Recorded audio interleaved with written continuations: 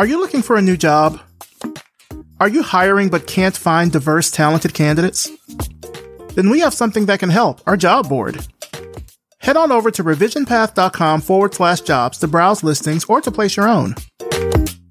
This week on the job board, Study.com is looking for a UX designer.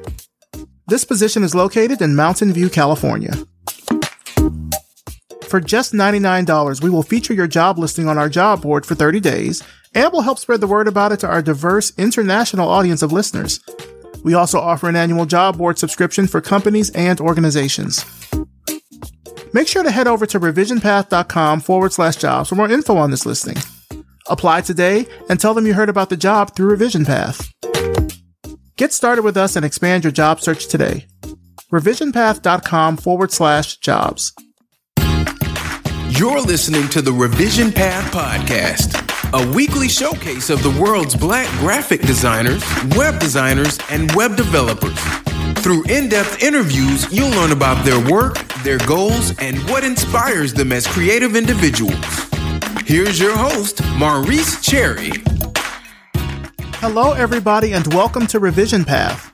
Thank you so much for tuning in. I'm your host, Maurice Cherry, and before we get into this week's interview, I want to take some time out and thank our accessibility sponsor for this episode, Brevity and Wit.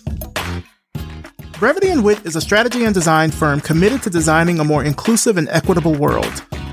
They accomplish this through graphic design, presentations, and workshops around IDEA, inclusion, diversity, equity, and accessibility. If you're curious to learn how to combine a passion for IDEA with design, check them out at brevityandwit.com. Brevity and Wit. Creative excellence without the grind. On the weekend of October 8th through the 10th, join the Harvard Graduate School of Design virtually for the Black in Design 2021 conference. This year's theme, Black Matter, is a celebration of Black space and creativity from the magical to the mundane. Their speakers, performers, and panelists will bring nuance to the trope of Black excellence and acknowledge the urgent political, spatial, and ecological crises facing Black communities across the diaspora. You don't want to miss out on this weekend of learning, community, and connection.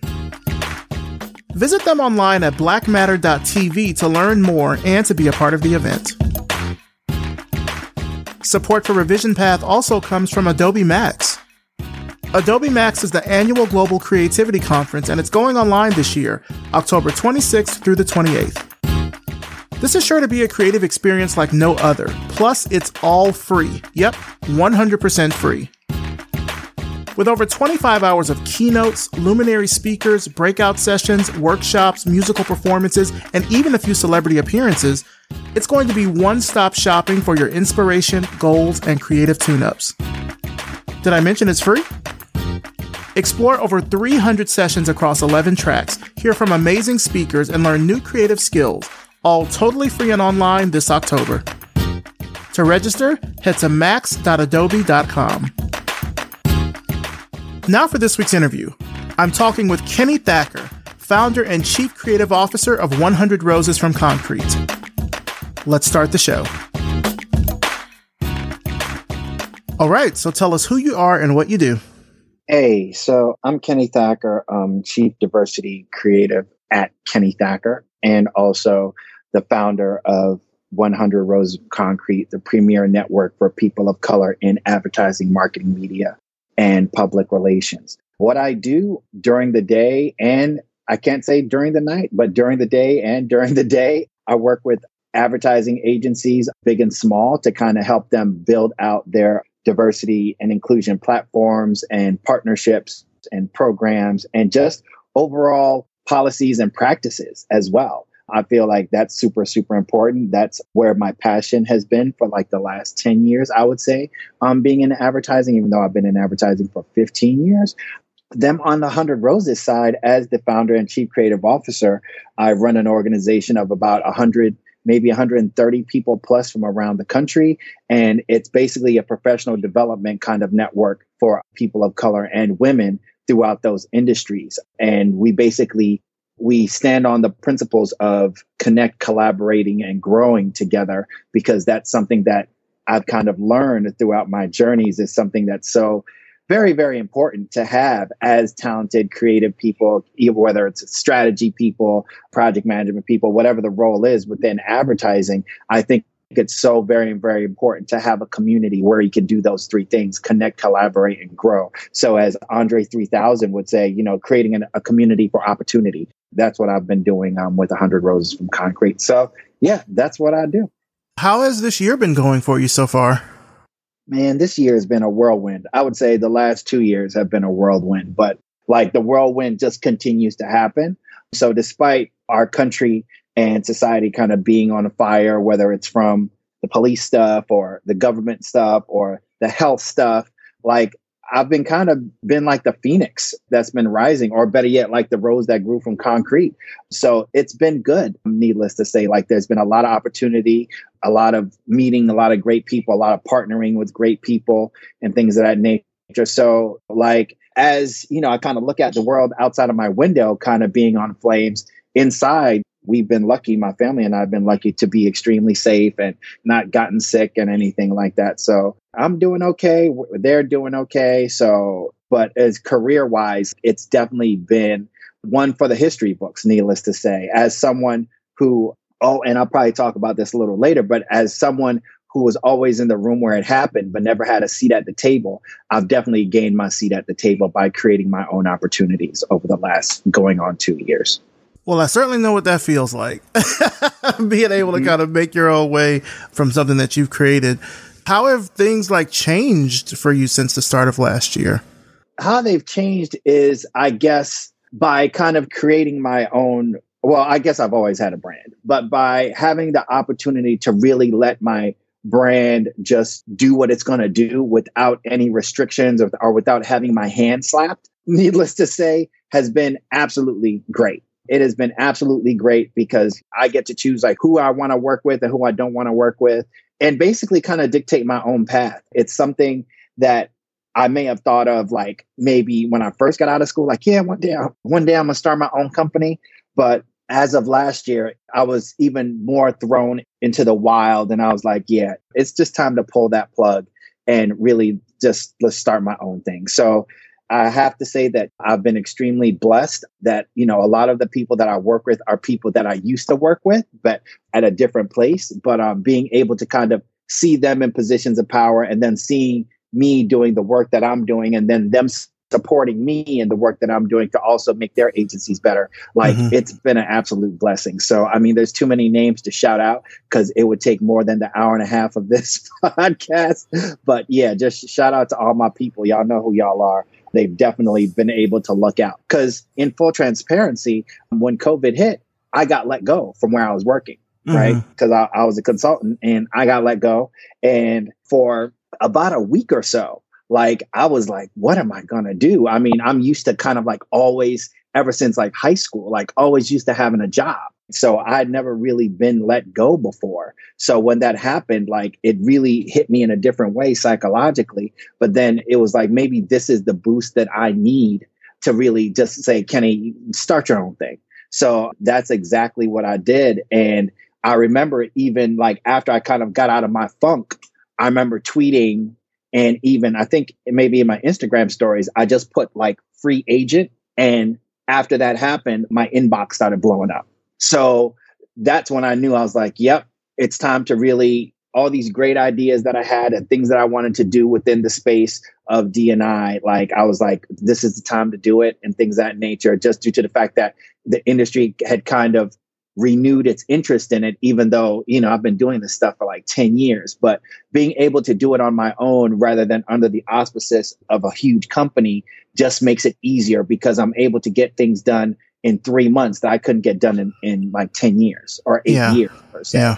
So like being able to have these like very direct, honest conversations with these CEOs and different leadership people within the companies that I work with is great because before, like I would have to wait weeks to get on somebody's calendar. Now, when it's like, oh, Kenny needs to talk to the CEO, it's not even a matter of me going through an assistant. It's just like me hitting up whoever my friend is, who's the CEO or the head of talent, like, hey, I got to talk to you about this. We should do this. And they're like, of course. So it's just so much better and so much fun, but also impactful in a way that I want things to kind of stay. I want to keep the heat on in regards to this conversation, because so many times, like, it'll get hot and then it'll go cold. Right. Mm-hmm. So like my job is to keep the heat on as much as I possibly can with the companies that I work with, but also just in the work with the Roses, as well as making sure that, our talent kind of knows like what they're getting into by walking into this industry where a lot of the faces don't really look like theirs. Yeah, you kind of have to keep that momentum going. I mean, it's especially, I think, last year when, sort of as you alluded to, so many companies and organizations and stuff really started to look at what they were doing around showcasing Black voices and Black talent. Unfortunately, this happened in the shadow of the murder of George Floyd, but companies started to sort of come to and say, oh, well, there's more that we need to do for our workforces, for our Black workforces in particular. But yeah, you have to keep that momentum going, because I think it's probably most working Black professionals know whenever these kinds of things spark up, they can very easily fade away. And so you kind of have to keep, for lack of a better term, you kind of have to keep your foot on their neck to make sure that things will still happen, to make sure that the pledges, to make sure that the pledges that they have put forth will actually bear fruit and not just be a good PR opportunity. And to borrow a word from you, I just don't want them to be pledges. I want this to be practice. I want this to be policy, because anybody can pledge $5,000 to the NAACP or to whatever. But like, that's a one-time thing, and you're not really being held to the fire. Mm-hmm. Because it's like, oh, well, we did that. And we can say, oh, in 2021, like we gave $5,000 to the NAACP or United Negro College Fund or whatever you want to call it. Right. But what about in the next year? Just because you donated a certain dollar amount doesn't make the problem go away. Yeah. A lot of these bigger companies will do that. They'll just sort of write a check and think will solve everything. I mean, last year, probably last July, so just a little bit over a year ago. So last July, I wrote an article for The Drum, or an op-ed, better yet, for The Drum. And I said, advertising, you're late.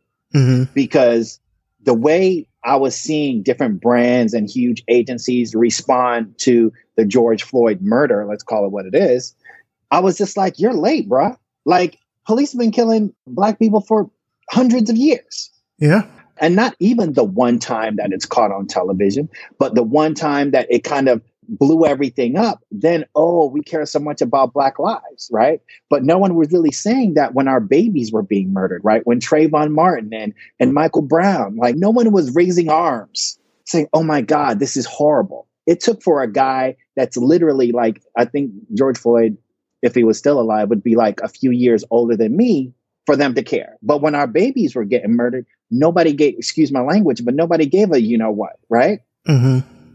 So to me, during that period and seeing all these really big, like chest beating moments for different agencies, I was like, wow. So now you care. And now you're going to allocate millions of dollars towards diversity. But in my days coming up, I had to beg for money from my budget to do the projects that I was doing. Like literally. And I'm talking about like not millions. I'm talking about like a little bit of thousands of dollars for my projects. Like beg, literally like, please, I need this. Like walking up to leadership's face and be like, hey, why was my budget cut and why didn't nobody tell me? Those were the things that I had to do back when I was doing it on the agency side. But after the murder of someone that looks like me, or could have been my cousin, my brother, my neighbor, whatever, all of a sudden we've got millions. We've got millions also in the middle of a pandemic. I'm sorry, I don't understand that math because I don't understand that. Those agencies had millions of dollars in the middle of a pandemic while also laying off people at the same time. That's why when I was when in a lot of interviews that I was in last year, people were like, how do you think this is going to go and everything like that? I was like, talk to me in 5 years. Yeah. Because by next year, ain't nothing going to be different. Ain't nothing going to be different. Yes. Has the great, I call it the black gold kind of situation right now where brothers and sisters are finally like getting the opportunities that they deserve. Yeah, it's great right now. Or as another friend of mine calls it, the great black mining or the great resignation of talent of color, because now they're actually going to places that are giving them a proper bag. Right. So like, yeah, that's what we're in right now. But like, do I believe that this is going to be something that's going to last long? I just don't know. I just don't know. Because what happens after everyone gets these jobs and things of that nature, but then like as we said earlier, the foot kind of comes off the gas because these agents are like, oh, well, we kind of gotten close to our goals. And now we do have like a brother or sister or two in leadership, but it's still not like 50% BIPOC, 50% white people in leadership. That's not going to happen until I'm dead in the grave, to be totally honest with you. So it's just like when people ask me, like, do you think like this is going to change something? I was like, I hope it changes something.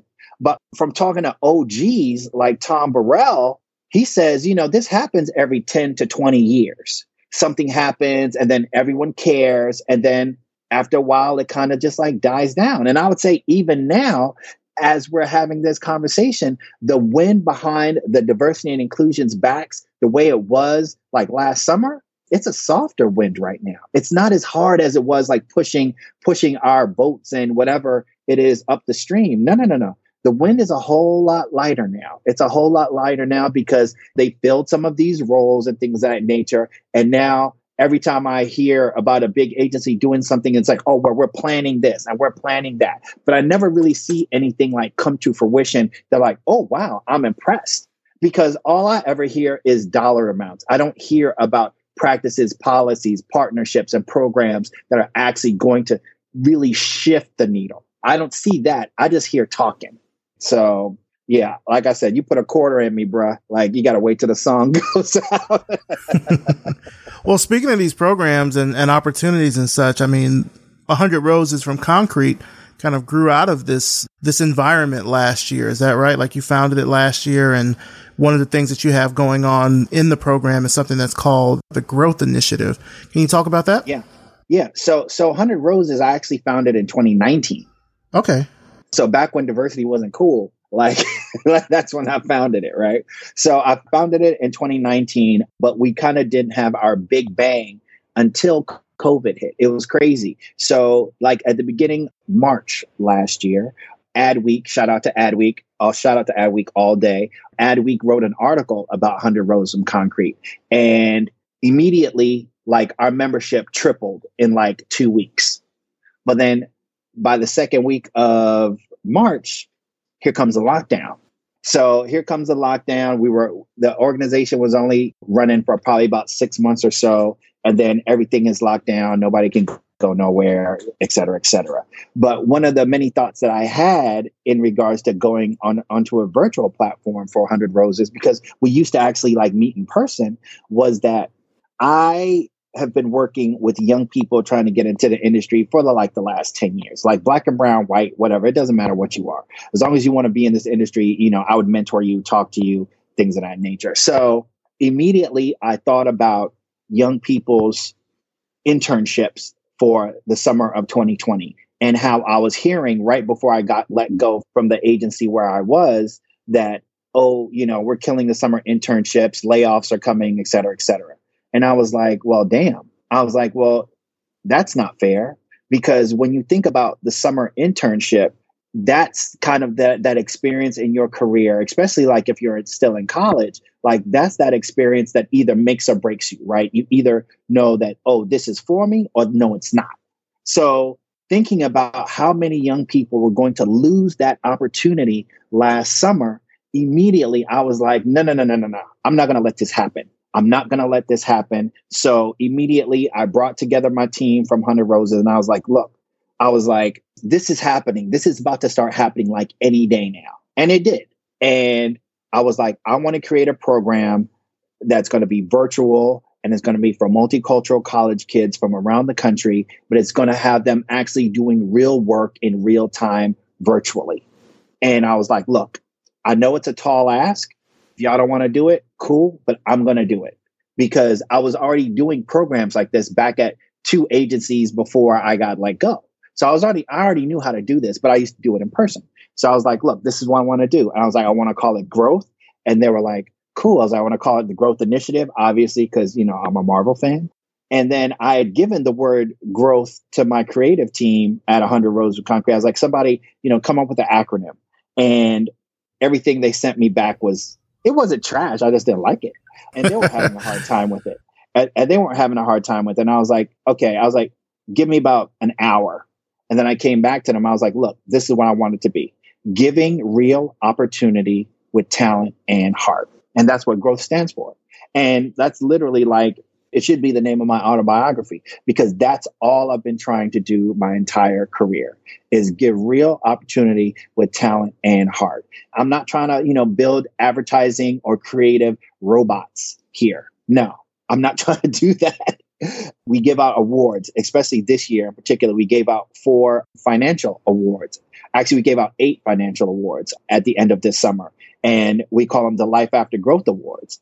The 4 awards, for each award, we give out 2 of them. So each award starts with an H. So we give an award for hustle. We give an award for being human. We give an award for being humble. And we also give an award for being human. And like, that's what we're looking for when we're working with these young people, and we see it come out of them throughout the program as they make work for nonprofit clients across the country. I mean, hell, bro, like this year, the Growth Initiative was international, and this is only our 2nd year. So by keeping our foot on the gas and giving real opportunity with talent and heart, like, we're able to actually see the change happen in real time, and then also work with agency partners that understand the value that this type of talent brings to the table at the end of the day. So shout out to R West, shout out to Digo, shout out to Adobe, shout out to Sanyos for being like really, really great partners and realizing the value, and 21 grams / Real Chemistry. Shout out to them too for like really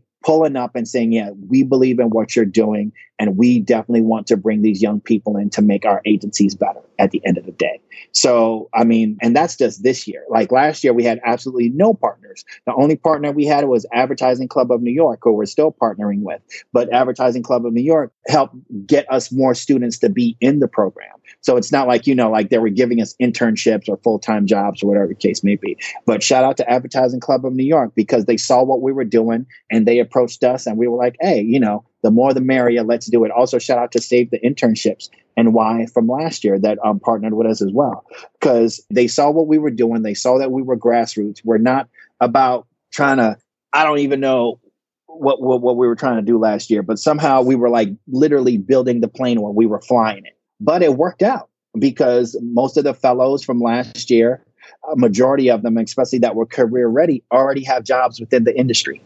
And now, even as I speak to you today, 6 of my fellows that just graduated back in the middle of August already have job opportunities. If they're not full-time job opportunities, they're internships for the fall already.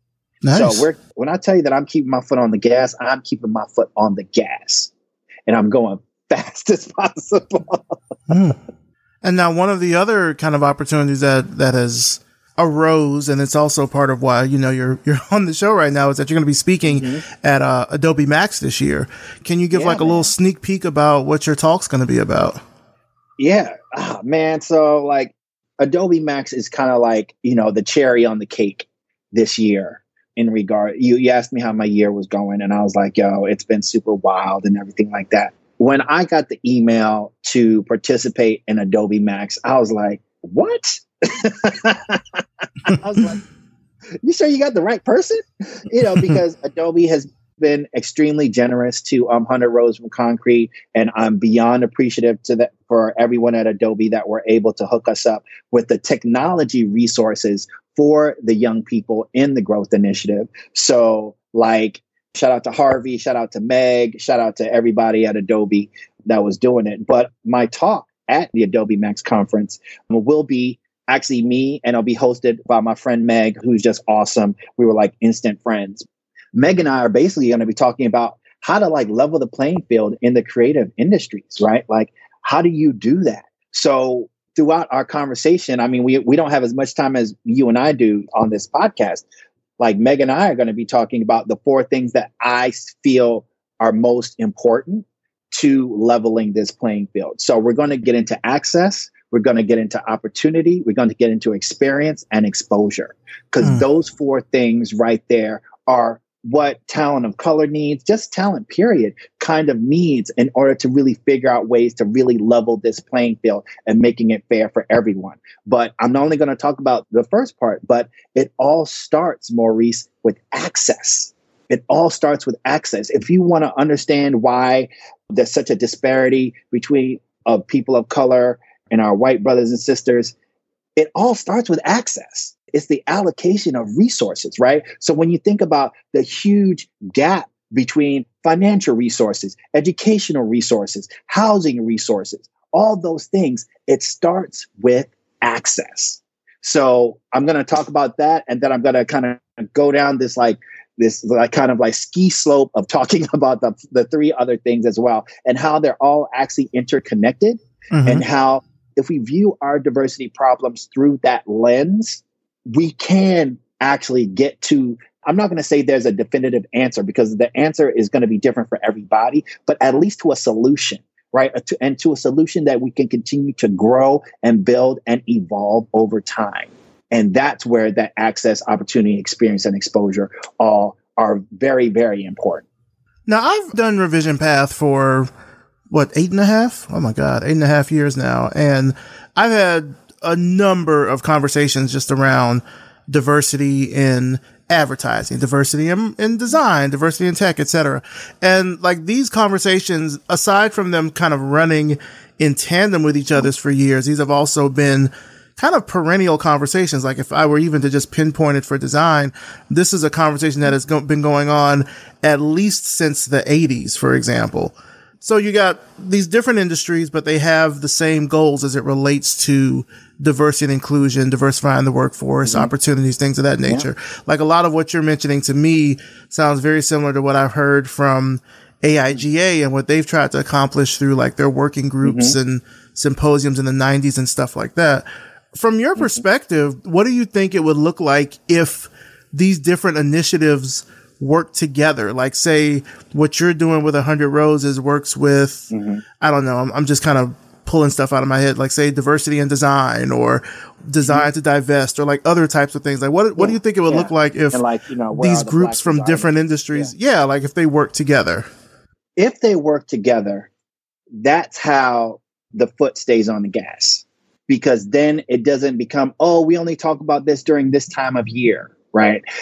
Through 100 Roses, I have this thing called that I kind of just created not too long ago, but I guess it's always been in the back of my mind when I think about me mentoring and counseling.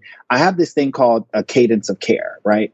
And when you create a cadence of care, that's how you know that there's certain times when you have to kind of discuss this. And then the conversation does not grow stale and it doesn't grow old, because we find new ways to kind of make it, to keep it relevant at all times. So if we were to bring like all these different like resources and movements and things like that together into like some type of Voltron-ish type of being, then every single part, whether it's the legs, whether it's the arms, whether it's the legs, whether it's the chest, like we would know that we have to keep moving, right? Because Voltron don't do jack if it's just standing still.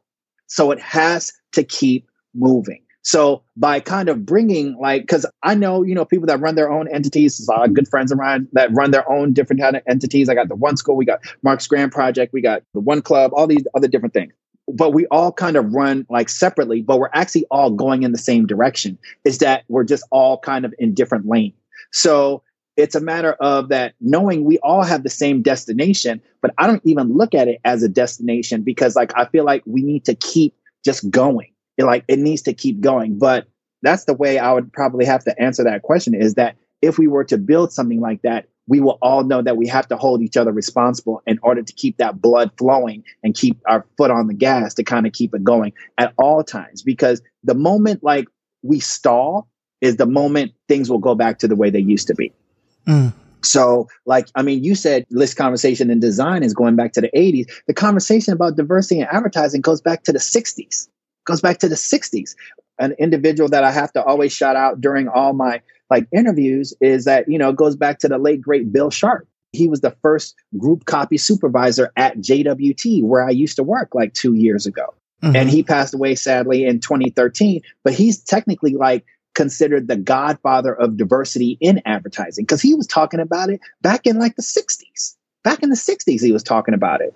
And once I learned about Bill's work and what Bill did with the basic advertising course, which is similar to like the Marcus Grant Project or the Growth Initiative or the One School, like once I found out about his work, I was like, there's no way I can work at the same agency as this great black man used to work, not the same office, but the same agency where he used to work, and me not give two damns about this topic and not put my days and nights and weekends, whatever, into this work. So once I was properly informed about Bill, and Bill's not taught about in ad school. So a lot of times you bring up the word Bill Sharp, people are like, who?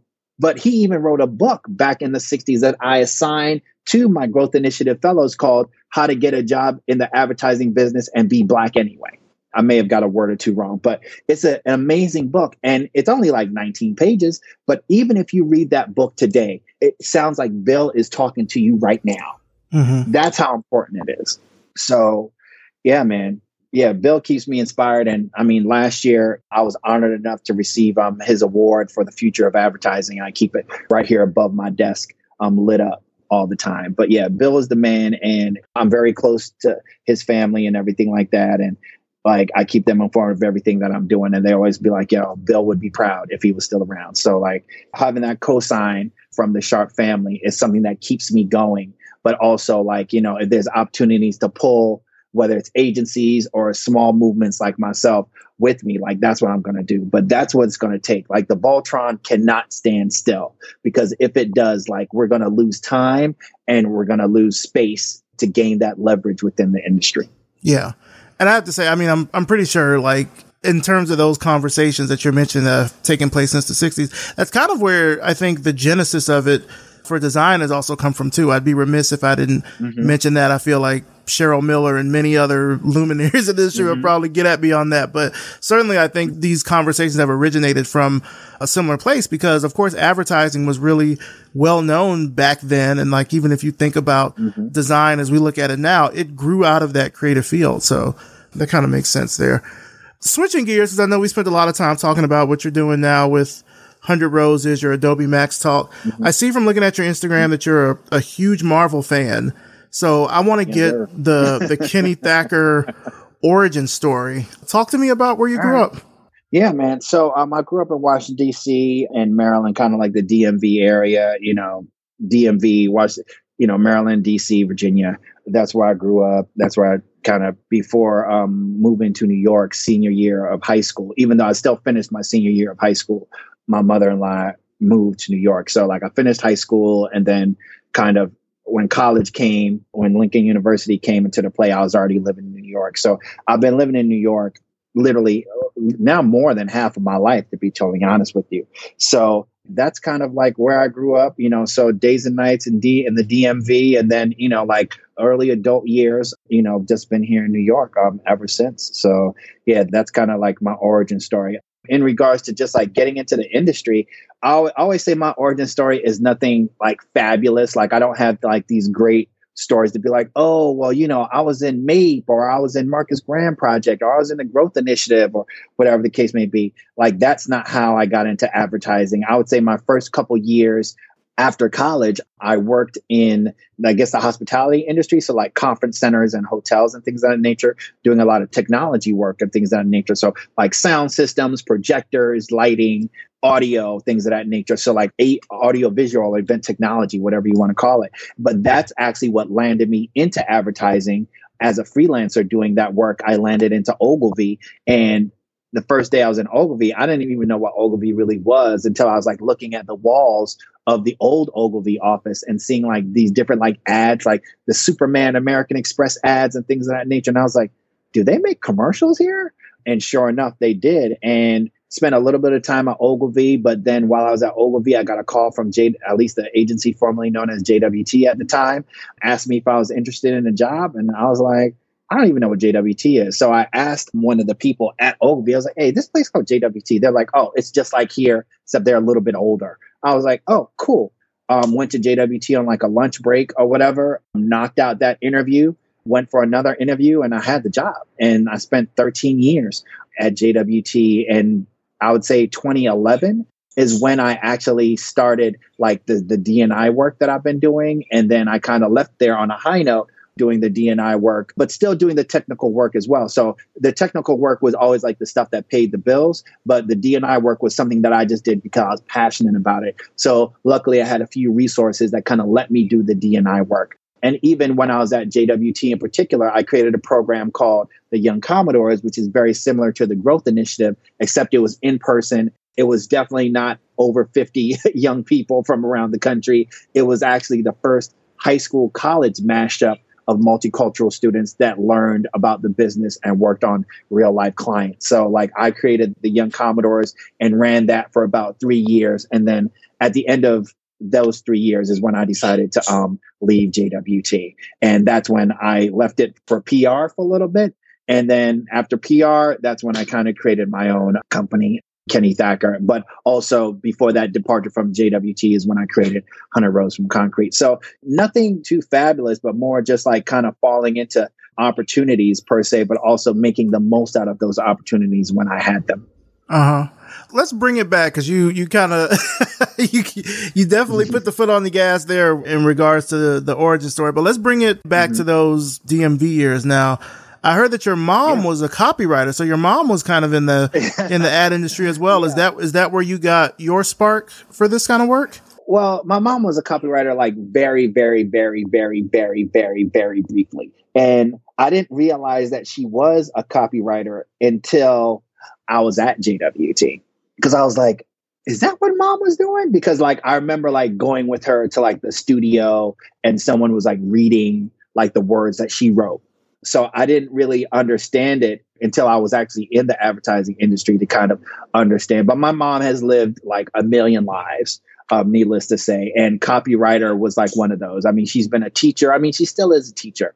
But like, as far as like educating people, that's been like, I would say a really big bulk of her career. But she did do a brief stint as a copywriter. What agency? I have no clue because I was like a little kid. I don't even think she remembers. But yeah, she had a brief stint. And then when I was actually in ad school, shout out to the ad house, I was like, I think this is what mom used to do back when I was like I could barely remember, needless to say. But yeah, so the creative like arts per se has always been in me somewhat. Like, don't get it messed up, I can't draw to save my life. So let's not even go there.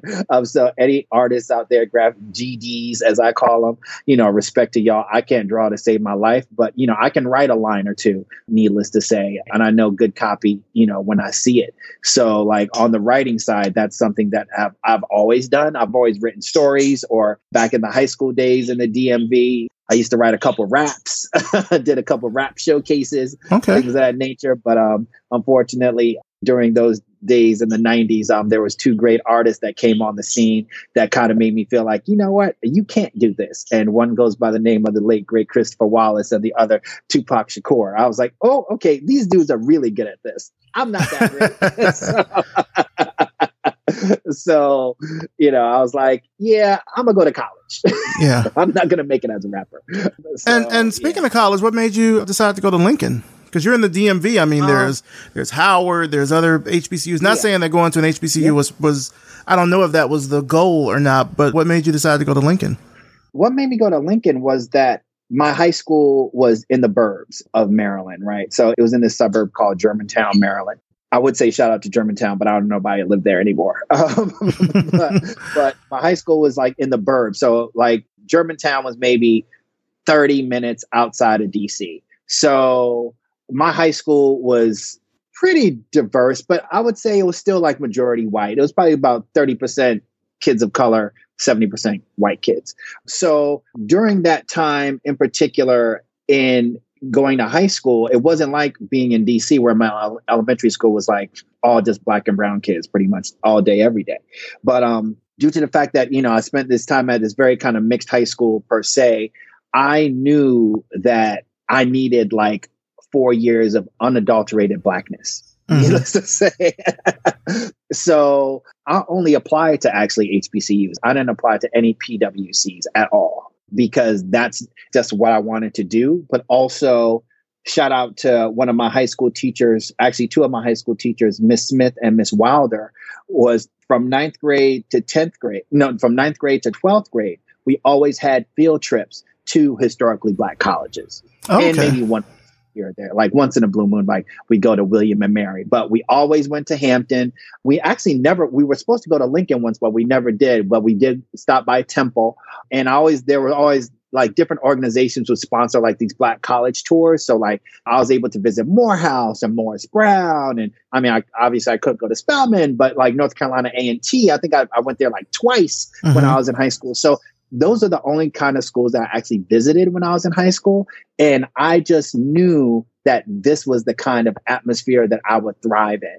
Now, when it came to Lincoln in particular, 2 friends of mine from high school actually went to Lincoln and they just raved about it. They're like, oh my God, it's and I was like, okay, cool.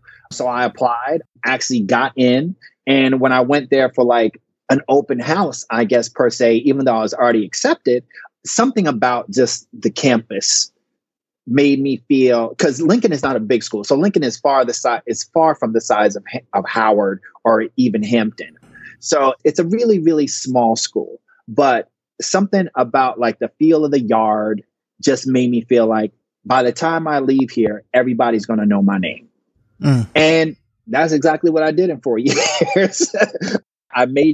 I did not major in business. I did not major in advertising. I majored in education because I thought I wanted to be a teacher. Okay. But there was just something about the experience from Lincoln. And I get this question a lot when people ask me about, like my historically Black college experience. And I tell them like, you know what, it was bittersweet.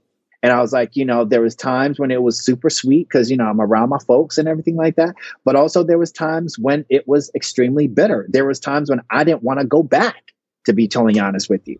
Yeah. There was times when I definitely did not want to go back. But my mom, always being in my corner, she was like, hey, like, you're going back. She's like, when you graduate, we graduate. Yeah. And when she said that alone, that touched my heart. And I was like, wow, this means so much to her that when I graduate, she graduates. And not that to say that my mother doesn't have degrees. Now she has multiple degrees. But just that alone made me like, okay, I'll go back and like finish out. And, I did it in a straight 4 years, did, 2 summer schools, but, finished it in the exact 4 years that I was allotted to be there.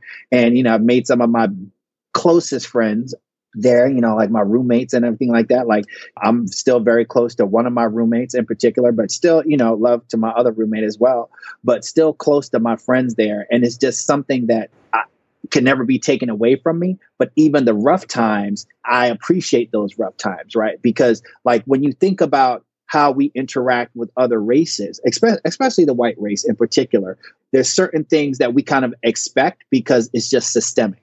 It's just systemic. So that systemic hate is just something that the system creates. But when some of those bad times that you have with your own people, it almost feels like it's your family hurting you. So when people ask me about my historically Black college experience, I'm like, well, it was great, but it also, and this is kind of crazy math, but going to historically Black college actually helped me deal with white people better, because the rough times that I went through at a historically Black college will always surpass my roughest day with a white person, because with a white person, I know it's something that it's systemic, and that's just the world that we live in. Whereas when your own people do you dirty, it's like, you feel like we're neighbors. Why you slap my mom? So it's something that even those bad times, I still like embrace them because they gave me such a tougher skin, right? Because when it's your own people, it's not a systemic type of player hating or whatever the case may be. It's just hate at the end of the day, and that hurts. But when it's systemic, you kind of know like, oh, well, this is just the system being the system, and there's not much I can really do to change this because this was the system that person was also born into, and that's why they look at me this way. So yeah, that's my whole HBCU thing. But till I die, and Lincoln's the first historically Black college, and a lot of the things that I try to do, just whether it's in life or within, my career, it's always trying to be the first. So like, I went to the first historically Black college. JWT was actually the first advertising agency per se. So like Bill Sharp, first group copy supervisor. I have one child. I'm an only child. My wife is an only child. Like, so there's a whole lot of ones that kind of follow my origin story. And that's just how I kind of operate. Even when I think about the Young Commodores program, it was the first high school, college mashup program to develop talent of color and white kids as well in the whole advertising business period. So like, it's just something that I constantly try to do. I just try to, there's a lot of ones along my story. Interesting. And I mean, Lincoln is a very well-known HBCU. Like you said, it's the first HBCU. I mean, Langston Hughes is an alumni. Thurgood Marshall is an alumni. Yeah. I mean, Albert Einstein visited there.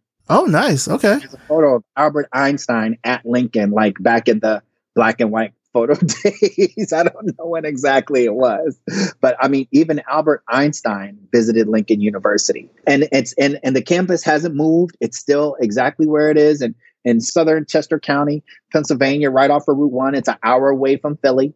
Like, it's still there, and it's even better now because actually they do have an advertising program at that school now. So that's always good to hear of the school growing and things of that nature. I first heard about Lincoln. When did I first hear about Lincoln? I think it was when I was in college. So I went to Morehouse, and oh, nice. Yeah. The summer before I started, there was like the summer program that I was a part of, and our math professor was a math professor from Lincoln, Dr. Shabazz, who unfortunately has passed away, rest in peace. But that's where I first heard about Lincoln, and he gave us like the history of Lincoln, and like Dr. Shabazz is like one of the like most well-known black mathematicians in the world. So that's how I first heard about the school and everything. As you kind of mentioned, you graduated from Lincoln. You were out there in the world. You were kind of doing this work in tech, you kind of said, for ad agencies and stuff like that. And then you started out later at JWT, which is where you spent the bulk of your career. When you look back at that time, like, what are some of the highlights that you remember from that? I mean, the highlights were... Are there highlights? I would imagine so. I'm just. I mean, it's all a highlight reel. No, some of it's not. I mean, some of the highlights was being able to executive produce. The first documentary I ever executive produced was for Black History Month as a part of the diversity like platforms that we were creating. But being able to executive produce my first documentary, that was when I was like, yeah, this is what I'm going to do. Mm-hmm. Needless to say, it was a great experience. That very first one that I executive produced was actually directed by my man, Pete Chapman. He's moved on and directed a bunch of great stuff for television, for Blackish, for Grownish, for Atypical, Grey's Anatomy. He's just killing it basically right now in the game. But it was a great opportunity to work with him. I won't say those were his early days, but definitely his days getting into the game and things of that nature. But not only did I executive produce that documentary, but I also made that documentary another 4 times after that. And then I started directing and producing those documentaries after I couldn't afford Pete after the first time because he's too good. But me kind of getting into the production kind of field and whether it was camera work and directing at the same time, like kind of being able to do all of that, then create these programs for young people. And I would say 2 years after starting this kind of work, that's when like the accolades started coming in, like slowly but surely, but they were definitely coming in. And it was all just kind of mind blowing for me at the end of the day. So it's been like one experience to the other. But I will say, like creating Young Commodores, creating 100 Roseman Concrete, creating the Growth Initiative, I would say like those have kind of been like the steady, just like it never gets old, but also like ain't no stopping now. But I also feel like I'm only getting started. Even doing this work for 10 years, to be totally honest with you, Maurice, I feel like I'm only getting started. Speaking to that, I'm curious, like you mentioned all these firsts. You mentioned, first for your program, things of that nature. Where does that drive come from? Like, why do you have the ambitions that you have? I mean, I think the ambition comes from my family, right? I mean, one, I'm surrounded by the strongest, smartest women, period, right? So when I think about my wife, when I think about my mom, when I think about my kid, like they're all just way smarter than me, period. They're smarter and they're stronger than me. So by being surrounded, and, shout out to all my nieces too, but they're all so strong and also very focused that it's like, I got to pull my weight, dog. To be totally honest with you, I got to pull my weight. So when it comes to the things that, I want to do, I'm also thinking about the future for my daughter, right? So when I say that, I've been doing this work for 10 years, she's only 11 years old. So like literally it was after like a year after her birth that I was like, you know what? I just wasn't feeling like I was being challenged. I wasn't being fulfilled. And I didn't even know that I could actually make a difference in this industry. But when she came along, I was like, if there's anything I can do to make sure that maybe the job world is just 5% easier for her than the 100% how hard it was for my wife and myself. And, Lord knows my mom, she's been in the working industry. She's still working and she's about to be 80 years old. But like, there's any way that I can do to make it 5% easier for her, then like, that's what I'm going to do. And that's what I have done. So like, even if you kind of scroll back to like some of my older Instagram photos, like you'll see that I brought her on set when she was like 3-4 years old, making spots. I mean, with the growth initiative this summer, when one of the teams was making a commercial for her spot, I brought her with me so she could see like what we were doing as like a ragtag kind of production crew and things of that nature. So I constantly try to bring her along for the journey as much as I possibly can, whether she's like super interested or not interested, still try to like make her a part of it so she can kind of understand and see how it works. But then also kind of see like, oh, so these young people are 20, 22 years old or whatever the case may be, and they're trying to do this. And my dad is actually helping them. You know what I mean? So like, even when I do, back when we could do things in person, like any award that I would receive, I would bring her up on stage with me so she could be a part of that experience as well. So she's seen me win award from award to magazine. Now she's just numb to it all. So she's like, Dad, you were in Business Insider. Oh, okay. Who cares? But, she's kind of got numb to it all. And, it's kind of a running joke around my house because my wife always, makes fun of me because, you think you're famous. And then my kid said, Dad, you're like semi-famous. That's the kind of the running joke around the house is that I'm not famous. I'm kind of semi-famous, but needless to say, the accolades, when they do come through, I'm still blown away by any one of them. And I'm super grateful, when they do come, because one, I don't do it for the accolades in the first place. You know what I mean? I'm doing it here to literally change the culture and doing it for the people that look like me. And definitely, for the ones that are coming behind us at the end of the day, because like, when I think about my early days and just how, as I said, I think in the beginning of our talk, is how I always in the room, but I didn't have a seat at the table, right? Mm-hmm. I was in the rooms with our CEOs and our top leaders, going around the country, helping them with their technology as they were meeting with these multi-billion-dollar clients and things of that nature. Like I was there, but I didn't have any power. But now, 15 years later in the advertising business, here I am, doing a podcast with Maurice and about to be on the Adobe Mac stage. And, and I can say that, Adobe, with more money than God is one of the partners for my organization that I started myself. You know what I mean? So it's all just like, kind of like, I can't even call it a dream come true because like, I didn't even dream this, to be totally honest with you, Maurice. I didn't even dream this. It was just more like being on the grind, doing what I do, trying to do it the best way I know how, bringing in the right people, because the Lord knows I can't do it by myself. But that's all it's been, bro, to be 100% honest with you. That's all it's been. But yeah, I didn't even dream of an Adobe partnership. But, now thinking back to the days when I didn't have a seat at the table, and even though I was in the room, but now I can be like, yeah, partner with Adobe, multi-billion-dollar company. And I did it from my living room, dog. Yeah. Mentioning your daughter, does she want to follow in your footsteps? And she's kind of been shadowing you, it sounds like, for a very long time.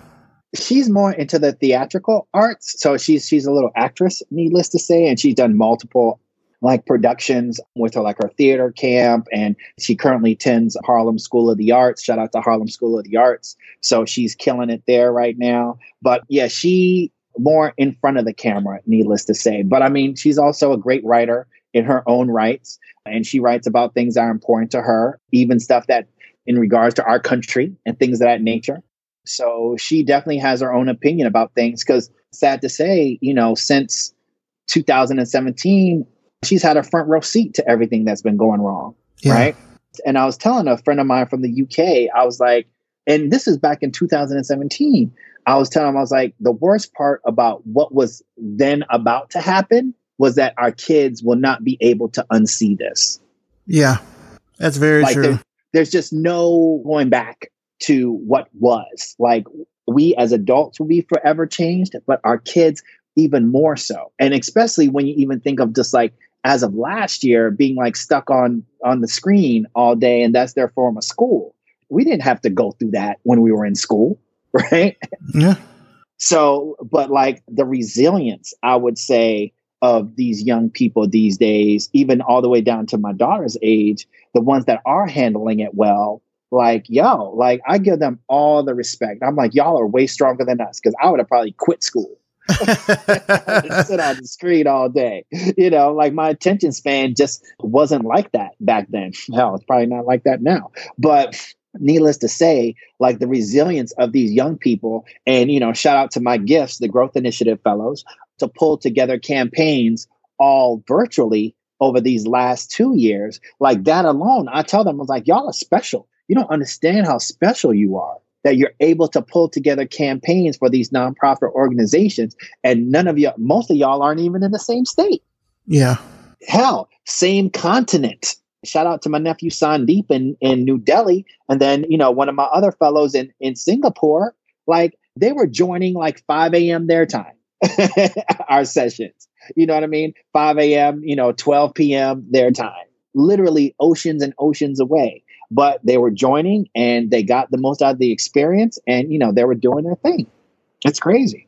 Are you where you wanted to be at this stage in your life? Like when you think back to like the early days of what you were working on, is this kind of where you saw yourself ending up? No, I didn't. I thought, I'd constantly be working for like a company like all my life. I mean, obviously I'm not a millennial, so, I don't bounce around every 2 to 3 years or whatever the case may be. I mean, as you see, I spent a long time at JWT. Was I planning on retiring from JWT? No, that was never in the cards for me. I always wanted a way out, and I always wanted to find just a way to still actively be involved in the industry, but maybe just not there. And I can't honestly say this is where I want to be, right? Because then that's me saying I'm comfortable where I am. And since I'm constantly on the move, it's just like, yeah, this is good, but I feel like I could always do better at the end of the day. So like, I'm not a sedentary type of person when it comes to my career and what I want to do. And especially with like, shout out, Fast and Furious kind of reference, but like with the nitrous boost that my career got, I would say going on the last 2 years. Actually, I don't ever want to just say I'm happy where I am, right?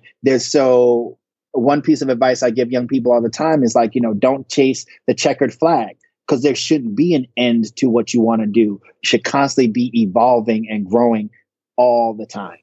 Where do you see yourself in the next 5 years? Like, what kind of work do you want to be doing? 5 years, hopefully the Roses is on more solid footing. Not that we're not right now, but even on more solid footing, more great partners, things of that nature, making this a reality, getting these right, bringing this Black BIPOC talent into these industries that don't really have a lot of them.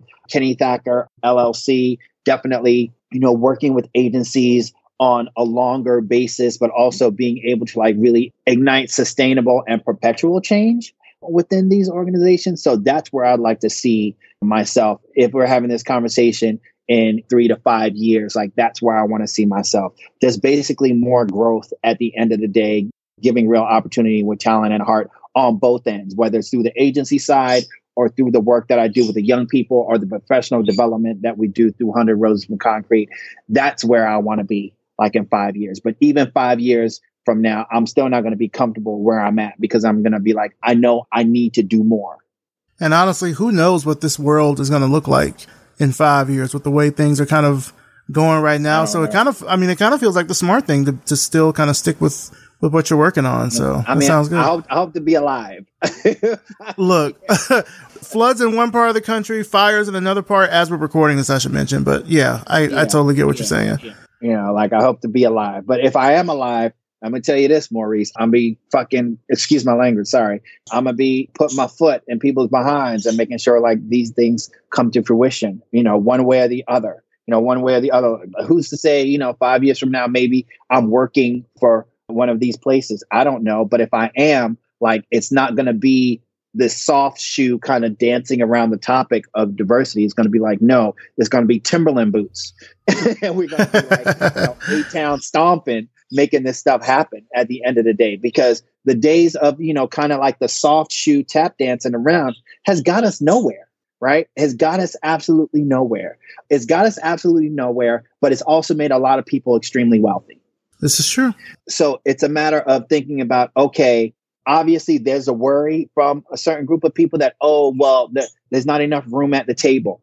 That's okay. Because you know what? You, me, a bunch of other people, we can go to Home Depot, get some plywood, build some chairs, build extensions to that table and make the table bigger. Because it's not about taking away from anyone. It's about just making more room at the end of the day. Well, just to wrap things up here, where can our audience find out more about you and about your work and everything online? So obviously, KennyThacker.com, pretty easy place to find about work with Keni Thacker LLC. But then also, Hunter Rose from Concrete. It says HunterRoseFromConcrete.com. On Twitter, we're 100RFC. Yeah, 100RFC on Twitter, but 100 Rose and Concrete on Instagram. And me just the same way on Instagram and Twitter, just KenitHacker on both. No secret cool kind of handles or whatever the case may be. Like that's the easiest way to kind of find out like what we're doing and what I'm doing and, things coming up and things of that nature. We're working on some new stuff for the Growth Initiative that will probably launch in January. It's top secret, so I can't really talk about it right now. I am going to say that, with the Growth Initiative, we have mastered helping young people. So now it's a matter of thinking about how do we help other people through the umbrella of growth and Hunter Rose from Concrete. So that's going to be something that people are going to need to look for probably in the next couple of months. We're definitely going to start grinding down that idea that I have for the organization to kind of help more people at the end of the day. Because I always tell people, I was like, the one thing, whenever this COVID stuff is done, a couple things that will still be around is going to be racism, ageism, sexism, xenophobiaism, ableism, and all those other isms are going to outlive COVID whenever COVID's over. So it's really about not taking our foot off the gas about those things that are important to us, but also those things that are going to make our creativity better, make our pockets better equitably, right? But also make people feel like they belong and feel like they're a part and they can be successful within these organizations where a lot of faces don't look like theirs at the end of the day. So like if there's anything that I can do to teach people how to show up in these challenging spaces where creativity and commerce often meet and humility falls short, that's what I'm going to do. Sounds good, man. Well, Keni Thacker, I want to thank you so much for coming on the show. Thank you for really, putting yourself out there and stepping out on your own and being a voice in the advertising and creative industries as it relates to pulling together opportunities for really, diverse talent. It's certainly something that throughout the time I've done this show, I've been trying to kind of beat that drum to let companies know. So it's good to talk to somebody out there that's also really kind of putting his foot on the gas and making sure that this happens so the next generation can really come up and have the opportunities that they need to succeed. So thank you so much for coming on the show. I appreciate it. As one of my professors, Dr. T, actually, at Lincoln used to say, it's been a privilege and a pleasure.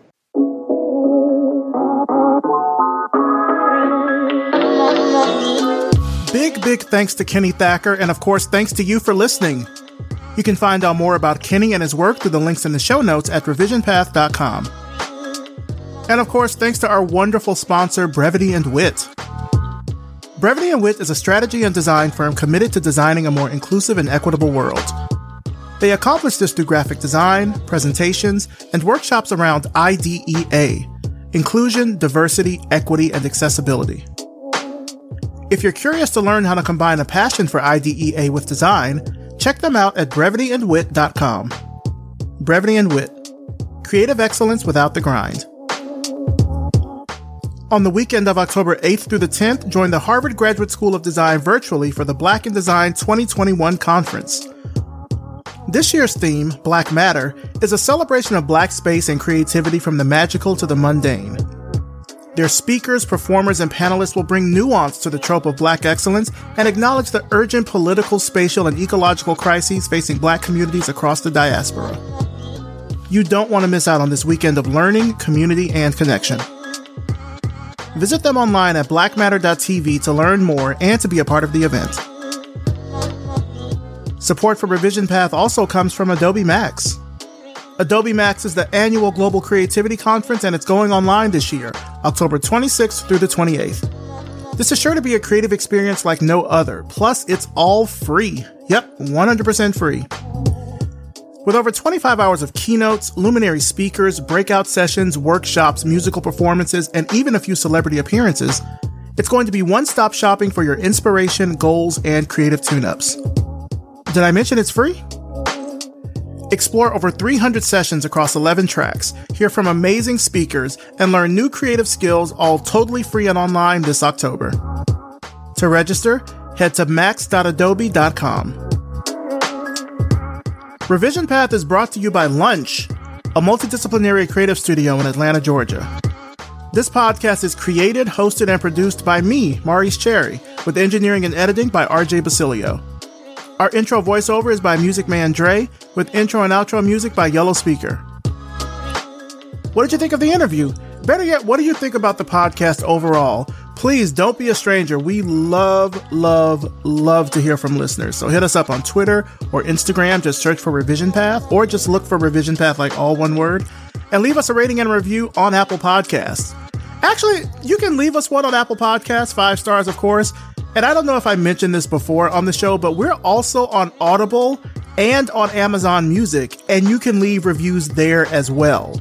So don't think you just have to use Apple Podcasts. You can use those places too. We're everywhere. If you go to revisionpath.com/subscribe, we're in like 24 places. There's not a place that you can't find Revision Path if you listen to podcasts. So let everyone that you know about the show, because it really helps us grow and reach more people all around the world.